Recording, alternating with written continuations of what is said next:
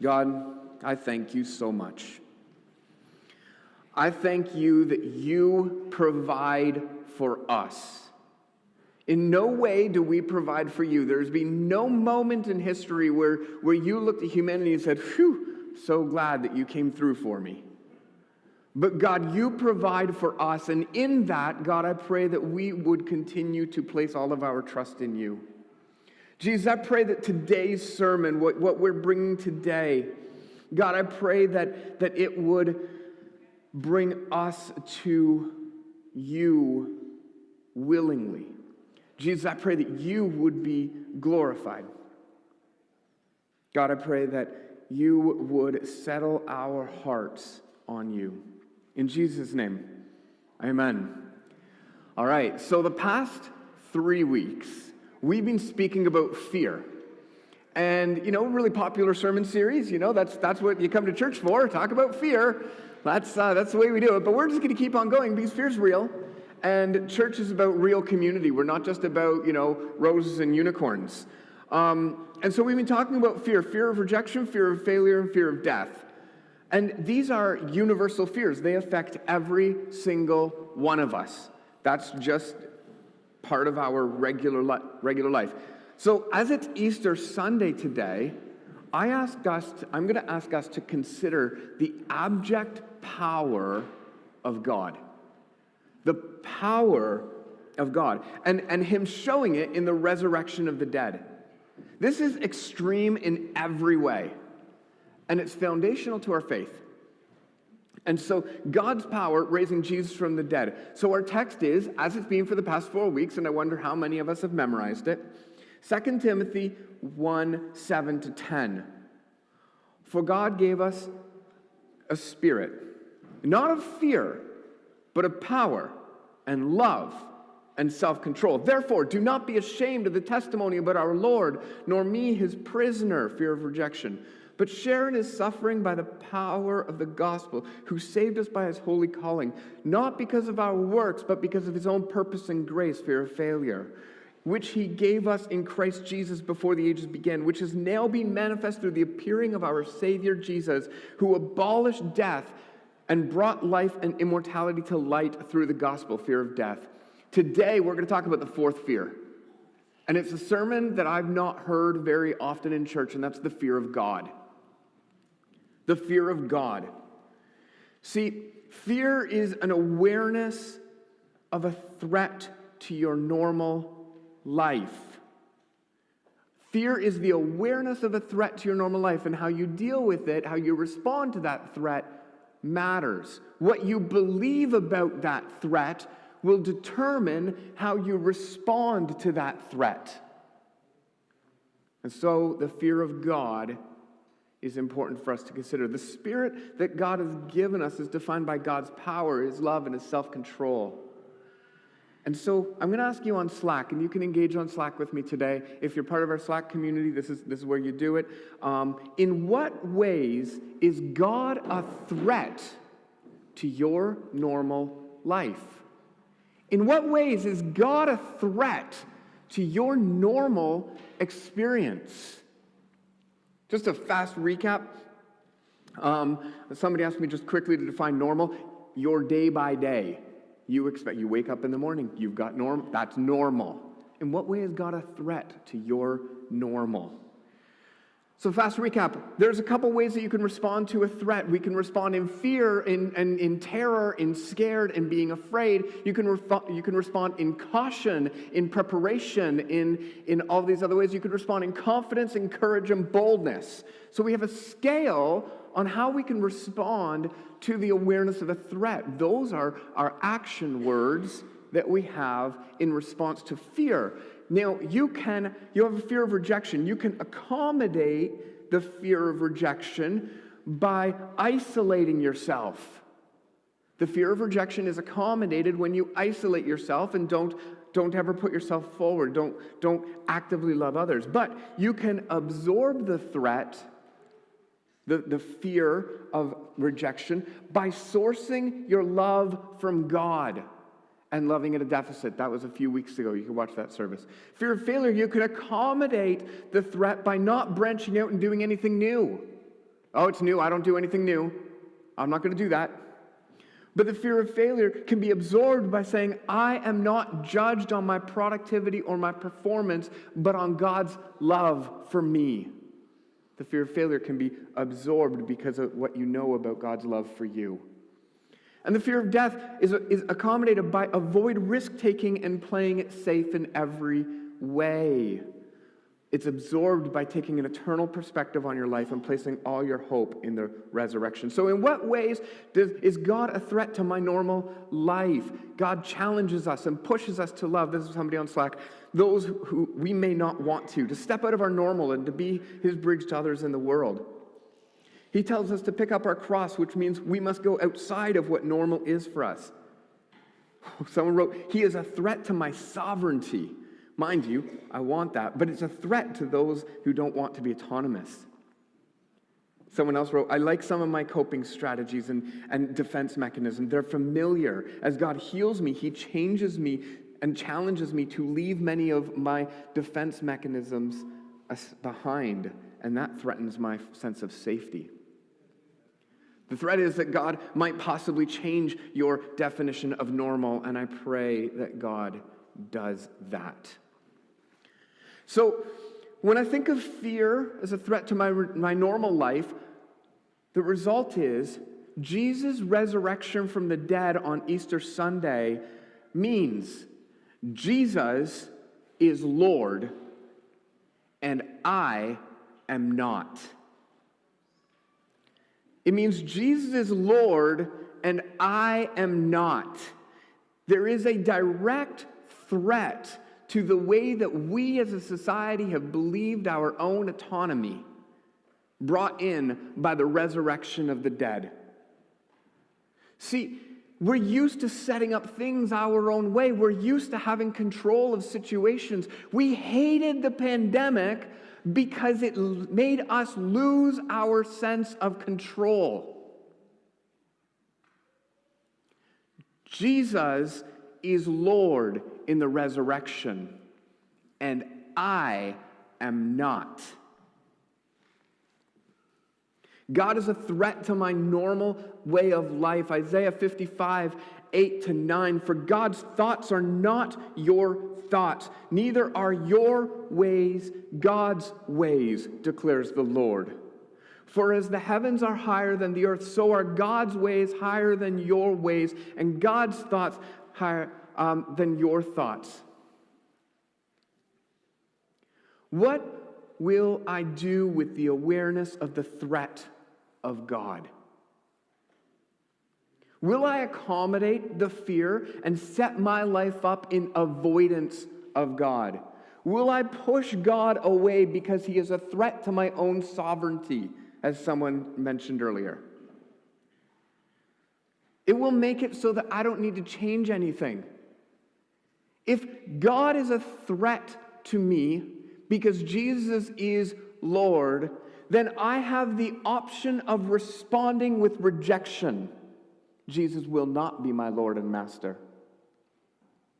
See, I have spoken to people while telling them about the great news of God, that God's going to live with us and he's going to make everything right. I've spoken to people about that, and invariably, part of it sounds really, really good. Part of it sounds like, oh, that's exactly what I want, God making everything right. And then it comes to the way it's made right is through the lordship of Jesus. And there's an imposition against me and my definition of right. Are there areas of my life that the lordship of Jesus says that is going to change? Welcome to Easter Sunday.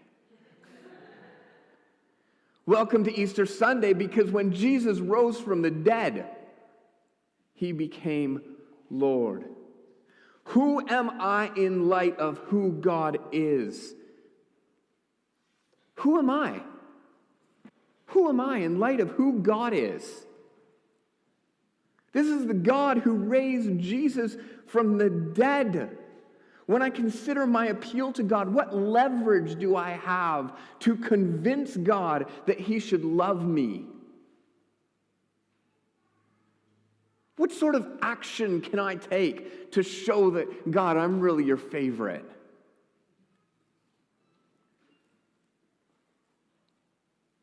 What do I say in the presence of God? When we actually consider God, we assume we know about his love and his grace. But what holds God to it? What power do we wield over God?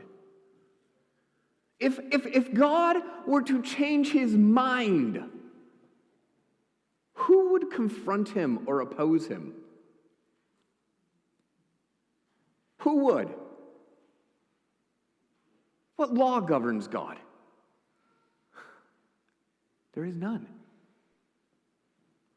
There is none. See, God chooses and defines what is good. This is heavy. This is offensive. God chooses and defines what is good. Because God did it, made it good. We get our understanding of good from observation of God. But it is by God's choice. God defines what's good. So, do you find it intimidating and threatening that God chooses and defines what's good? It's just an opinion question. I'd love to hear it on Slack. A couple other people have asked a little bit about what a threat is. Someone put a definition: a statement or an intention to inflict pain or injury, damage, or hold hostile on someone in retribution for something done or not done. That is a definition of a threat. But a threat is also something that allows me to know that my normalcy has to change. Someone was talking to me the other day and said a conversation between actually it was a video I was watching, a conversation between any male always has a issue of threat in it. Who's going to win? Whose opinion is going to stand? Do you find it intimidating that God chooses and defines what's good? Someone says, absolutely. What is worse than thinking you're doing a great job and show it to your Father, God in this case, and he frowns instead of smiles? Perfect love casts out fear. Someone's quoting from 1 John. Perfect. Love it. So the Easter claim that we have, is Jesus is Lord. There is no law of court, no check balance, no jurisdiction that God cannot reign in. Our claim is that we're autonomous people and we can determine what's good for us. We're a culture that holds to that claim. God determines what's good. That's why the book of Job exists. Job thinks that he has God pinned in a corner. I didn't do anything wrong. Why did all this retributive stuff happen to me? So Job is having this problem. His expectation was that God was in the wrong until God speaks, starting in Job 38. And Job has to check his perspective. So it's Easter Sunday, and we're celebrating the fact that, get this, we know God through what he does. So here we are. God chose that Jesus was to rise from the dead. That makes it good. God chose to show all humanity grace. That is good. God chose to forbear the removal of all evil so that you and I can approach him. That is good. Acts 2:32 says, this Jesus God raised up, and of that we are all witnesses. And 36 says, let all the house of Israel therefore know for certain that God has made him, Jesus, both Lord and Christ, this Jesus who you crucified. See, it's the power of God that rose Jesus from the dead. And it's theologically consistent because we know God. We can describe God because of his actions that he's taken throughout history. We're able to describe him. We're able to say, okay, this is what God is like, this is what God is not like, because God did this and he did not do that. So we see it throughout the biblical text. God did this, God did this, God did this, God did this. And from that, we get a character of God. But one of the mistakes that we've made is that somehow that character rules our God. So somebody said, okay, the gospel message is Jesus is Lord. And the theological rebuttal to that is, but what type of Lord? Well, what we have is the character. This God has been good, God has been faithful, God has been loving, God will remove evil, God will overcome. We have the character of God, but that does not separate from God and rule God. That is God.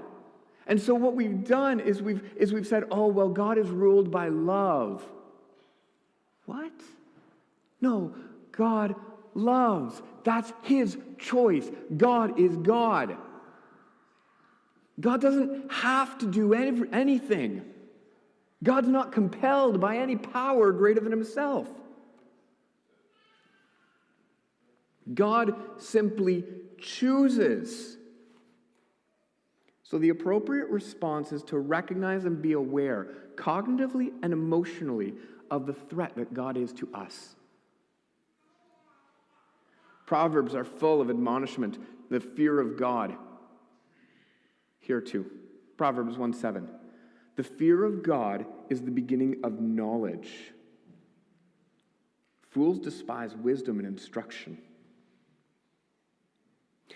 Proverbs 8:13. The fear of the Lord is hatred of evil. Someone asked on Slack, is God capable of doing anything that is not of the utmost good? No, because God defines what is good. Evil is that which is against God. Wow, how comfortable is this? We would love that there would be some moral check or balance on God, judged by our own opinion, our own view of the knowledge of good and evil, that we would hold God to account. Whoops. Who are we to hold God to account? God rose Jesus from the dead and showed himself to be Lord. We don't like that word. Did you notice that fiction uses the word Lord negatively? Lord is a power and position over and against us. We should fight against lordship. We should avoid lordship, but God calls us into him to love and trust him implicitly as Lord and Savior. I'm going to get fired.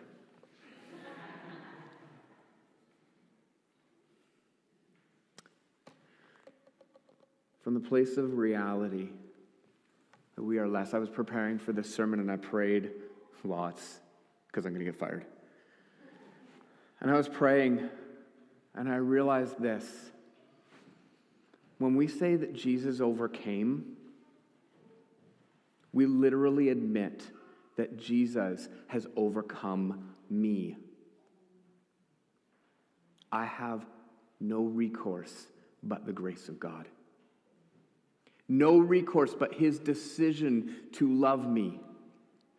No recourse but his faithfulness to throw myself at his feet and say, God, thank you that you are good. Thank you that you are good. How do I accept the genuine fear of God like Proverbs requires and says that the fear of God is the beginning of knowledge? How do I accept it and still approach him? Acknowledge and meditate on the vast difference between myself and God. Stop, big word, anthropomorphizing God. Stop trying to make God the same as you. He is bigger than you. Yes, Jesus became human. Yes, he put aside the Godhead peace, and he became one of us to communicate his love for us. He chose to do it. How do I approach God? With a genuine fear, genuine acknowledgement that he is a threat to me and my will. I acknowledge and meditate on the vast difference. I acknowledge the reliance that I have on God's pursuit of love. God initiated this. God loves you not because of what you did that was good, but because he chose to.